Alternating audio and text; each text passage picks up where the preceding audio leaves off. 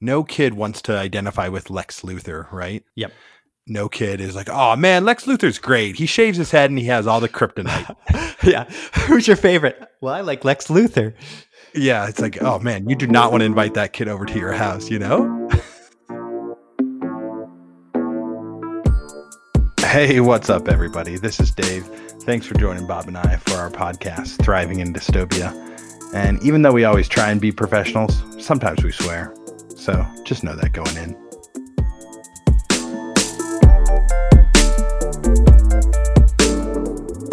He drinks a whiskey drink.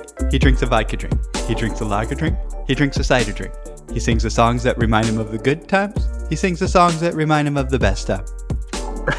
All right, and take 3. Are you ready? Let's do it.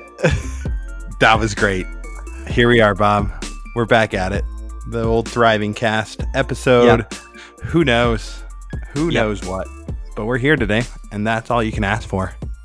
Yeah, we're here together in the sound studio, and really grateful to be here. How you feeling today, Dave? I'm feeling a little bit low energy, and I'm not totally stoked to be just the high energy radio personality that our viewers have grown to love, you know? Oh, yeah. I think you get a lot of fan mail around your high energy every week. Yeah. Well, I haven't yet, but I hope to someday. Yeah. You know how kids have imaginary friends? We have imaginary fans. Yeah. No, that's not true. We do have some very loyal. Actuals. Yep. Yeah. Don't wanna besmirch the loyal fandom, but I would like an imaginary fan that was half tiger and half unicorn. Mm-hmm. That just loved your high energy. Yeah, maybe half serpent, half leopard. A serpapard. Ooh, a serpapard. I don't know if you're trying to, but you're pushing us towards our topic of the show with that comment. God, I wasn't, but that feels great. Yeah, I'm excited to get after this topic today, Bob. Do you mind if we delve in? Let's dig right into it, Dave. Yeah, let's open the floodgates. What if we had like a music section right here? Maybe I'll put in a time portal noise. How's that sound? And we'll time portal us right into the main topic of the show today. Yeah, that works because this topic takes us way back into our youth. And so we need a time portal to access some of these memories. Sweet, Bob. Well, today we're going to be talking a little bit about superheroes. And part of the reason we want to be doing this is because we feel that the story of the superhero is super important. It's super important. Let's hope that one hits the editing floor. Am I right? Oh, please. Yeah, and it's also just so happens to be Comic-Con going on right now. That's right. And it's virtual Comic-Con, so just go to that website and it's free. So that's pretty cool. I think today and tomorrow are the last days. I'm not totally sure, but it's good timing. Do you know if this episode is going to be on the Comic-Con website, Bob? Oh, that'd be our big break, Dave. Yeah, our big break. Beautiful. So, yeah, we both grew up loving superheroes. And even before I was a big time reader, like when I was 6, 7, 8, I got super into the idea of X-Men. That was my first foray into the superhero world. And yours as well, of course. I was just doing it because that's what you were doing. And I'm curious if you want to talk a little bit about the childhood aspect of us loving superheroes as kids, Bob. What did it mean to you? It takes me back to about maybe we were 10 or 11 years old. And we got into them because other peers were into them. They were trading these comic trading cards. So we didn't actually start with the comics themselves. We loved these trading cards. And I think they offered a escape from reality and a way to think about, dealing with the problems with superpowers because I know I always imagined having superpowers.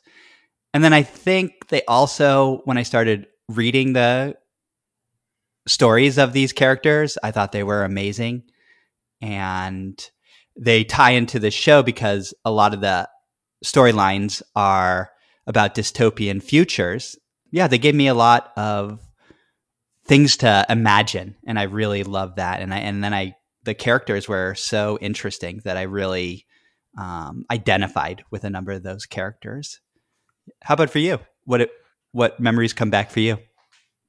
Yeah, I just remember that idea of walking into our local comic book store and buying some of those trading card comics. And it was just the greatest feeling. I remember when I got my first hologram or holographic card, and I was like, "Oh, this is so cool." Yeah, it definitely come for us it came at such a time of imagination, right? I feel Yeah. like the strongest time of imagination is elementary school years, but specifically like second through fourth grade. I feel like when you're younger than second grade, you don't really like perceive the outside world too well. And past fourth grade, you sort of get to this point where you start to get moody and teenagery, and it becomes uncool to be like into imagination. So we kind of got introduced to it at this ideal point, and it played a huge role in our development, both at the time and also long term. It's stuck with us, and a lot of these stories have power, right? And I guess that's kind of where I was thinking about going to next, is this idea of Hmm. what what are the stories that we're telling our youth.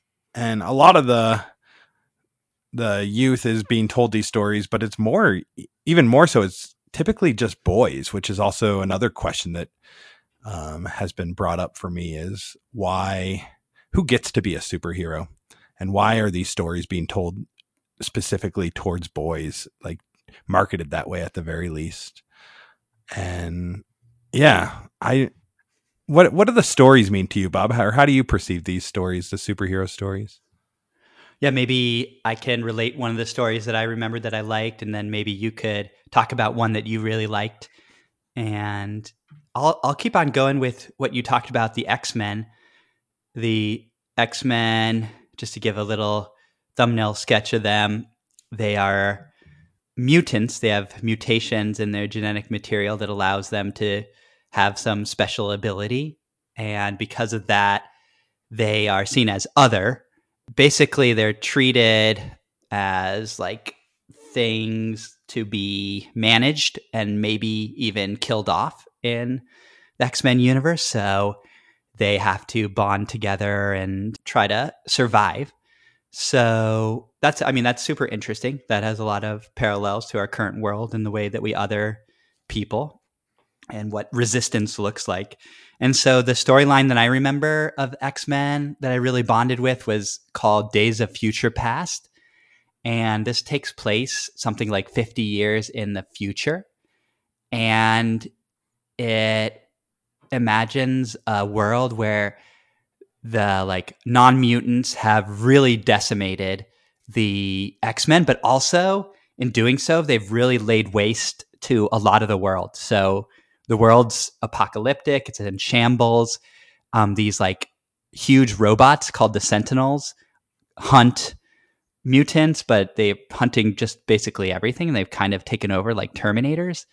And but some of the X-Men have survived, like Wolverine and Storm, and I know that they're like kind of a romantic couple, and that was always so interesting too because in the most typical present storylines they are not like that, but so that was interesting to think about. And then they have a possibility because one of the X-Men is named Bishop and he's a time traveler, so there's still a possibility of going back and changing things, and I really love that idea. So that's a storyline that I thought had a lot of things for me to think about. It was maybe my first real deep dive into dystopias. And I'm just like thinking about that story in particular, and definitely the messages that are being sort of shoved your direction. You know what I mean? Like there's some really good stuff thinking about, like, I feel like the reason we're doing this show is because we love to think about dystopia and what it means. And in this future where there's robots that are sort of laying waste to the entire world, what does that mean for us? And these questions of, like you said, the idea of mutants being othered is another great topic for us to think about. But I do think that on the other edge, it's also like the others in this scenario, they're outnumbered by the rest of humanity. These mutants are outnumbered, but they have these like incredible, fantastic powers. And I feel like that kind of feels like one of those messages that get portrayed throughout all of comic books, of that like savior mentality, that you need to be better than or more than human to make a difference in the world. And I think that's one of the problematic things that carries on throughout. And of course, the other thing that I thought of immediately was the violence, right? It's all about fighting, and that is like the centered storyline. And sure, there are like some random romances on the side, but it always comes back to the fighting, right? It's never about solving issues in any other way except for this like battling and putting this brute force, right? And that is like, whether you're a hero or a villain, you're going to end up killing a lot of stuff, and that is definitely a strong message in this world of superhero. Those are some interesting points. Yeah, I'd like to go into some of those more, but I would say, why don't you tell your storyline that you like, and we can keep on weaving those ideas as we continue. Yeah, awesome. Yeah, keep those in mind. I guess the storyline that appeals to me most is one that is much more recent. I could go back in time, but the one that keeps coming up for me as I think about it is the Batman, the world of the Batman, and specifically The Dark Knight, which was a movie made by Christopher Nolan in 2008, which has some real dystopian topics going on throughout. It sort of has this duality of dark versus light, and chaos versus order, and good versus evil, of course. And it what Christopher Nolan does so well in this is he flips it all on its side and turns everything upside down. It's the story of the Joker, and the Joker is this amazing performance by Heath Ledger. And I one of the things I love about the Joker is he is such a game theory guy. And the movie opens up with a classic game theory called the Pirates game, where it's how do you get the most money with if you're a pirate and you find a buried treasure, how do you get the most money out of that buried treasure? And it ends with the prisoner's dilemma, which is an amazing game theory game. It has it ends with Batman fighting Joker for the soul of Gotham.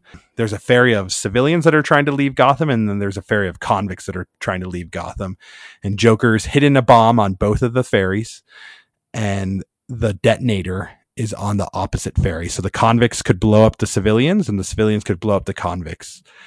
And the Joker says, you can't talk to each other, and at midnight, I'm going to blow you both up. So you need to decide who lives and who dies, which is just a really intense moment.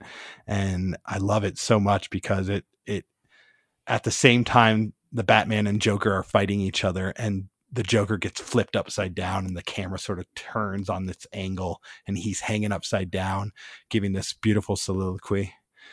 Yeah, it's a great movie, and one that sort of brings to light all of the dystopian topics that we love to talk about on this show so much, you know? That's right.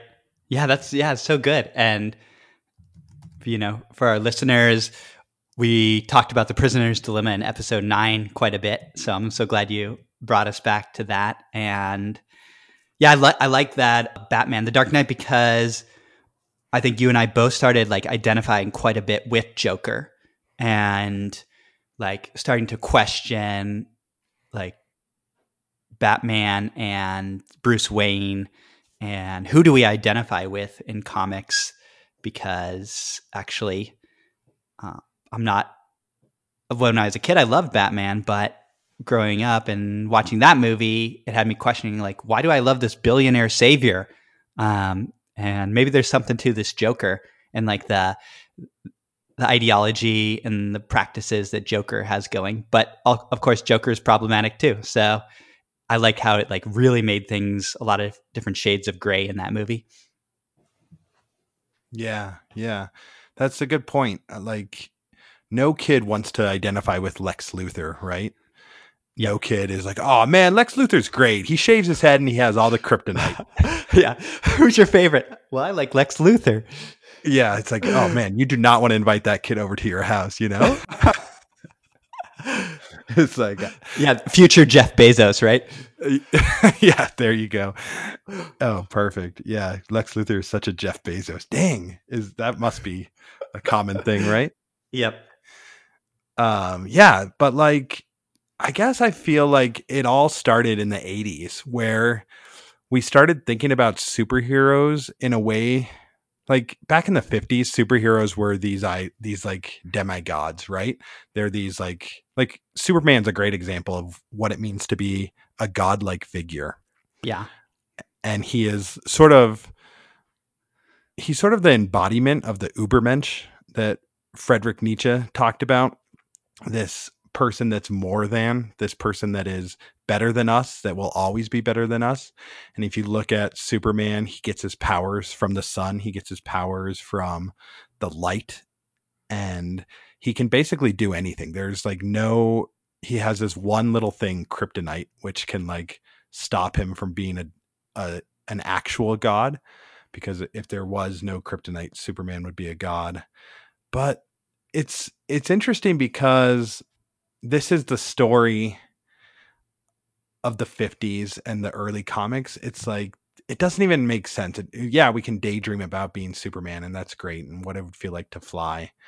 But I loved how in the 80s there was this second wave of comic books that came out that sort of questioned, like, what if superheroes actually existed in this world? Would we want someone running around blowing up tall buildings just to stop other super villains? Mm-hmm. And yeah, specifically what I'm talking about is this guy Alan Moore. He came out with a few comic books that you'll all probably recognize. One is The Watchmen, another is V for Vendetta, and the third one is the movie that The Dark Knight is actually based on, which is called The Joker, Batman: The Joker, where he takes a delve into the questions that come up, like, what does it mean to be a superhero, and what if society rejects the idea of people running around in tights trying to save the world? And what does it mean to be a supervillain? Why should we take interest in these people? Are they just foils, or are they actual? Do they have real backstories? And it kind of flipped everything and made comics into what we know today, which is like a much deeper dive. Yeah, I love that because what we have seen in the last 30 or 40 years is a critique of basically the white male comic book hero. You know, I think Alan Moore was doing that. And even like that X-Men storyline, Days of Future Past, that's coming from like the uncanny X-Men. You remember like there was new characters like Storm, I think, was a part of that, and Thunderbird, Colossus, starting to critique the white superhero. And it's developed, like Black Panther and Ta-Nehisi Coates writing that. This other great comic that I like and you like called Saga, where you have some really interesting stuff with race, gender, and sexuality. So I think a lot of like comics have come a long way, and they present these like counter narratives to domination. But then I would ask you, Dave, because you know more about this than I do, why then do we have the Avengers being so damn popular? And, there's things about the Avengers that I like, but in general, it's like one of these old school narratives that does seem to recenter like the white superheroes and the male superheroes, right? So, I wanted to see if Definitely. you had any thoughts on yeah, these like ideas that I just put out there around, resistance, but then also the most lucrative one still seems to be like the kind of more traditional storyline. I don't have a clear cut answer for that, but I do know that the Avengers has been pretty heavily critiqued as basically being garbage, but it's the type of garbage that seems to sell in our society, right? It's this reality TV show where a good example might be The Bachelor, right? Like we all know that The Bachelor is hot garbage, right? But hot take. Yeah, it is like this type that we're like used to, and we're kind of already bought into that, right? In the greater society, this is what the message that gets pushed, and it's one that is not critiquing greater society. But like as we look at the Avengers, it's this like 22 movie Marvel Cinematic Universe, this like massive undertaking that they went through, and they kept throughout the whole of it, they kept increasing the ante. They made the stakes bigger and bigger, right? And because that's what you do. Once you save a town, what can you do next? You save a city. Once you save a city, what do you do next? You team up with somebody else and you save a metropolis, And then what do you do next? You team up with a few other teams and then you save the world. And then what's next is the whole freaking universe. Like that's where the Avengers movies end, with them saving the universe, which is like you can't go anywhere from there. The storytelling becomes so boring and vapid. There's like nothing there. There's no depth. And if we look back to what is most interesting in these superhero stories is when we actually get to know the characters, when we feel that feeling that we can relate to. Because yeah, we all would be really sad if the universe exploded tomorrow, and if that would be a really hard thing, but we can't relate to that. That's like something that like doesn't have any real feeling for us, but we can relate to the idea of like losing our loved one and watching our loved one die in like an explosion, and what that might feel like, and how that might turn someone like Harvey Dent to become the Two-Face, right? And I feel like those personal stories are the ones that when we can like feel that feeling of what it might feel like to press the bomb, to blow up a entire boat of civilians or convicts. Like those are feelings that we can grasp onto. So yeah, the Avengers are the Bachelor of comic books. They're hot garbage, Okay, I'll say one other thing. There is one beautiful Avengers movie. Do you know which one it is, Bob? I thinking I know the one you're talking about. You want to say it at the same time? Yeah. See if we get it. Okay, one, two, three. Thor Ragnarok. Got it. Yeah. Yeah. I mean, any movie that gives us Korg is going to be a good movie. Yeah, that's true. I mean, the only reason that movie. Oh, okay. My hot take on Thor Ragnarok is it's actually directed by a real director. Absolutely, Taika Waititi. There you go, Taika Waititi. Yeah. So and the reason it's so good is because it has comic relief, which is something that's so important to superhero movies. But yeah, Taika Waititi he did Jojo Rabbit. He did Hunt for the Wilder People. He is he's just a well done director, and he did this movie while the actual story was the same old superhero story of Thor going off to save the day. What made this movie interesting was that it was able to be self-referential and funny, and it made fun of itself. And by making fun of itself and having these jokes, it humanized the superhero. It humanizes Thor because he becomes more relatable and more personable. But the whole like saviorism of the whole movie was just like on repeat, and it was like, all right. I mean, you have to end it with Thor winning. Yeah, there was so much. I think those side characters like Korg offered good humor, but they were also trying to critique the saviorism. Like Korg makes those jokes about, when Thor's trying to do these typical things that would get him out of that prison, they don't work. And Korg has a joke about it, I don't remember quite what those jokes are, but yeah, I think there's a critique of the standard storyline in that movie, and that's why we really like that one. Yeah. It's something about how there used to be a guy named Ted that really wanted to get out of the prison. Oh yeah, that's right. And so Korg starts calling Thor, you're like the new Ted. And he's just and Thor's like, what happened to Ted? It's like, oh, he got out. Oh, great. See? And then it's like, yeah, but then he died. I guess it humanizes, right? In that moment, Korg is humanizing Thor to be like, or like kind of making fun of the silliness of running around in a cape and tights to save the world. It's like, yeah, those are the moments that make the movie. Yeah, yeah.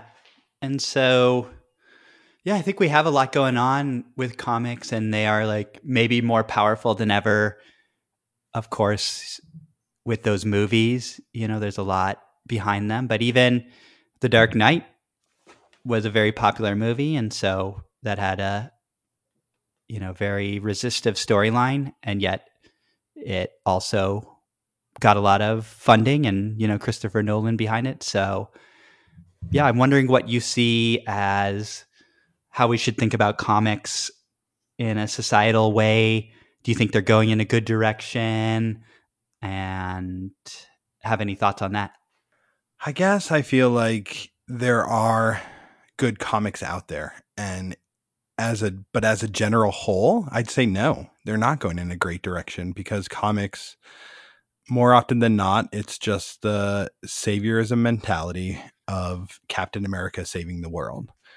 But there is this undercurrent, and that is kind of what I like to get after, because there is it is comics come at such a crucial time for the child's imagination.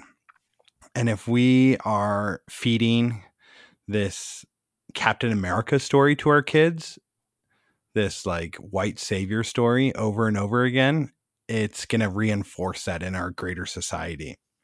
And what I'd love to see happening is all of us as teachers and parents and just humans digging deeper, because there are those stories that will be so formative, and it doesn't have to be a white male. It doesn't have to be a superhero saving the world. And we can still tell these superhero stories without making them all about violence. We can tell these superhero stories without making them all about, I guess, sort of this masculine energy.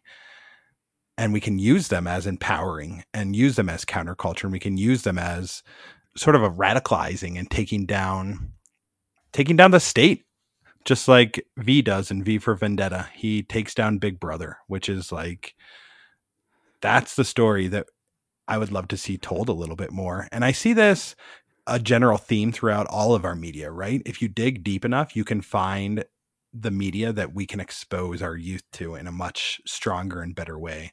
For instance, like the board book that Ibram Kendi just came out with for babies called Anti-Racist Baby. And Oh yeah. yeah, so it's all there. It's just we need to be critical of it, and we need to make sure that we're not just saying, "Oh, superhero movies suck because the Avengers suck." And I totally agree with you. The Avengers suck, but that doesn't mean that we need to like ignore them, and we need to forget about the superhero movie and be like, "Yeah, you know what? Like, I don't want you to watch superhero movies, so let's ignore them." We need to be like, if we are going to watch an Avenger movie, we need to be critical of it and understand why this movie is problematic.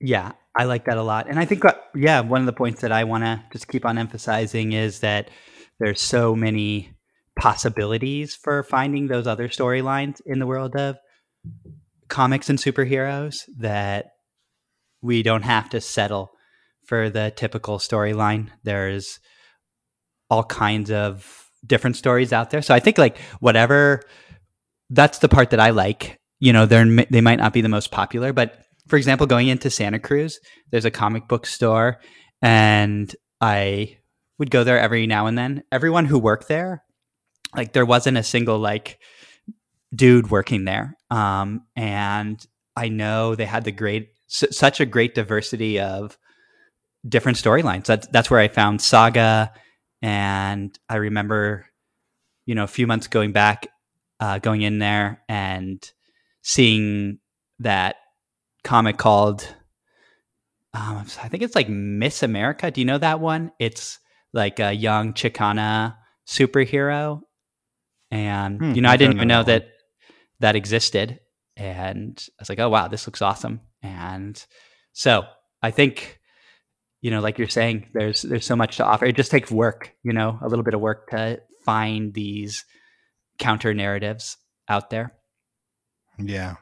Mm-hmm. I think that's one thing that we're trying to do on the show as much as we can is we're trying to not ignore any issue. We're trying to, I mean, if you look at the show titles, we've tried to go into a bunch of different things and we're not Yep. experts on anything, but True. I feel like that's one thing that I'd like to that offers a lot of hope in this world is when people don't just write something off, then try and understand it a little bit more. You know what I mean? Yeah, absolutely. Yep. And we do talk about all these things like sports and comics and things like that that are have a lot of toxicity in them, and we want to deal with that tension of, do we just give it up and step away from that world, or do we fight within that world even though we know it has a lot of problems in it? And my my perspective, I keep on wanting to fight within these worlds because there's others already fighting in them, and I I think, for people like you and me, to very privileged white guys, to turn away in some of the fights, especially when we're confronting white masculinity, I think is a little bit of a giving up our responsibility. So, and it's complicated. It's a complicated question. Yeah, definitely. Bob, maybe I think we could end with a simple question and Yeah. maybe an explanation. And that question is, what was your favorite superhero growing up and why? Ah, that's right. Okay, it's yeah. So I had different phases, and I think I'm gonna talk about Nightcrawler. Actually, he wasn't my first favorite. My first favorite was Cyclops, but I evolved out of Cyclops and started to appreciate and enjoy Nightcrawler. And I think probably for three reasons. Nightcrawler is an X-Men who has like blue skin. And so, one, he's an outcast, and he was like always treated as a monster, like he was in a circus show growing up. And I thought that was really interesting and important. Yeah, Two, even within the mutant society, he was an outcast even within there, which is kind of interesting as well, because that's he right. wasn't the the beautiful white male that could shoot lasers out of his eyes. He was like kind of a monster looking person. Yep. Yeah. And actually, like his personality was so sweet. He was like so gentle and sweet, and I think I enjoyed that about Nightcrawler too. Two, he was German, so he had a German accent, and I was learning German at the time, and I identified with that. And then three, his like ability is teleportation, and I thought that was the coolest, like just teleporting and like into a sort of puff, and I I enjoyed that. So those were the reasons I like Nightcrawler. How about you, Dave? Mm. Yeah, I'd say I'll answer in a similar way. I'd say my first favorite character ever was Jubilee, and she was kind of like the kid of the team, and I kind of always felt like the kid brother, you know. So I identified with that, but that's about as far as I went with her. But I ended up really falling in love with the character of Gambit later on. Gambit is this guy from the South, and he's a sweet talker, and he's always doing card games. And his power was actually to energize objects, and then those objects would explode because he could put so much energy into them. Yeah, I like now that I'm looking back on it, I I kind of feel like I wanted to be Gambit because I felt like he was so cool and he was able to talk to anybody and sweet talk them, and he was definitely a womanizer. And these are like, I guess this is like one of the problematic messages that I want to bring up is like, yeah, these characters that we idolize might be idolized and we're not critiquing them for the right reasons. So yeah, I wish a little bit more that I was in love with a cooler character that was more of an underdog or someone that was better than that. But I definitely had that feeling of wanting to be Gambit and wanting to be everybody's favorite person, which makes sense if you look at who I was in elementary school. I was always an outcast and nobody's favorite person. So it makes sense that I wanted to be like the highlight of the party. You know what I mean? Mm. Yeah. Yeah, it does make sense. And it's interesting. And I see where you're coming from in terms of like the need to have characters that are like good role models for young kids. Yeah. Mm-hmm. Right. Sweet, Bob. I say let's talk a little bit about our tuned in, what you've been tuned into this week. Oh, good. Yeah. Okay. Well, this is like a big shift from comic books. I am listening to this theologian named James Cone, and he has a YouTube interview. He was interviewed by Bill Moyers, and he was interviewed about his book called The Cross and the Lynching Tree. James Cone is a figure who is really important for Black liberation theology. So the idea that theology can be liberatory and is a part of social movement struggles and a part of personal and collective liberation. And the cross and the lynching tree is super interesting because Cone is saying that for Christians who have the image of the cross, for American Christians, they have to understand the lynching tree and what that did to Black people, and that if they consider themselves Christians, then they need to understand why lynching existed and the ways in which we haven't ever really wrestled with that. And then also for Americans, or specifically for Black people, he's saying that, there is within Christianity liberatory voices and ways to understand struggle through liberation, through Christian liberation. So that's interesting too. Cool. Yep. How about you, Dave? What are you tuned into? Yeah, I've been jamming out to this new album called Up Till Morning, which is by a band called Treetop Mansion. And they are a Vermont-based band. It's kind of just like super happy and peppy music. I kind of feel like it's like a mix of like the Beach Boys and maybe something more modern, like Imagine Dragons or something like that. Sounds like some good California music. Yeah, for sure. And it's one of the guys, his name's Clint Bierman, and he is a dad from a school that I used to teach at, and he's just like an absolute legend. So I highly recommend listening to Up Till Morning, and maybe I'll ask him if we can use one of the songs as an outro for the next time, because I definitely dig it and I love the happiness, because I feel like we need some of that right now. So yeah, I'm sure you can find it I found it on Google Play. I'm sure it's on Spotify, or you can just say, Alexa, play Up Till Morning by Treetop Mansion. Good stuff. Or just put me up to there right there. Yeah, it will work out good. Yeah. Awesome. Well, if you want to get after us, as always, you can email davepeachtree@gmail.com, do the Twitter thing at bmaze19, or follow us on Instagram at Thriving in Dystopia. Any final words for those listeners this week, Bob? Just love talking with you, Dave, and hearing your perspectives. They give me a lot to think about, and just great to hear your voice, buddy. Don't call me Buddy Bud. I feel like I was channeling Steve Owens a little bit there. Oh, good. Yeah, thanks, buddy. All right, Bob. Well, thanks for the chat and look forward to seeing what we get into next week. Love you, Bob. Love you, Davey.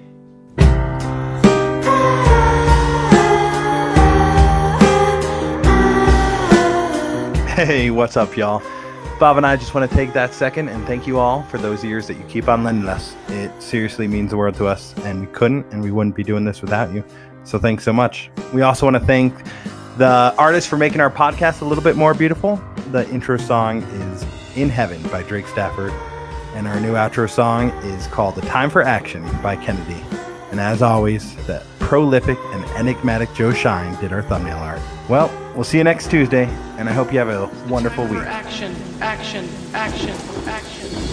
Lisa y llanamente, la cruda y fea verdad la vivimos en el presente, tirados sin piedad y perdidos entre la gente, en esta realidad esperando pacientemente, el cambio ya se siente, te mienten.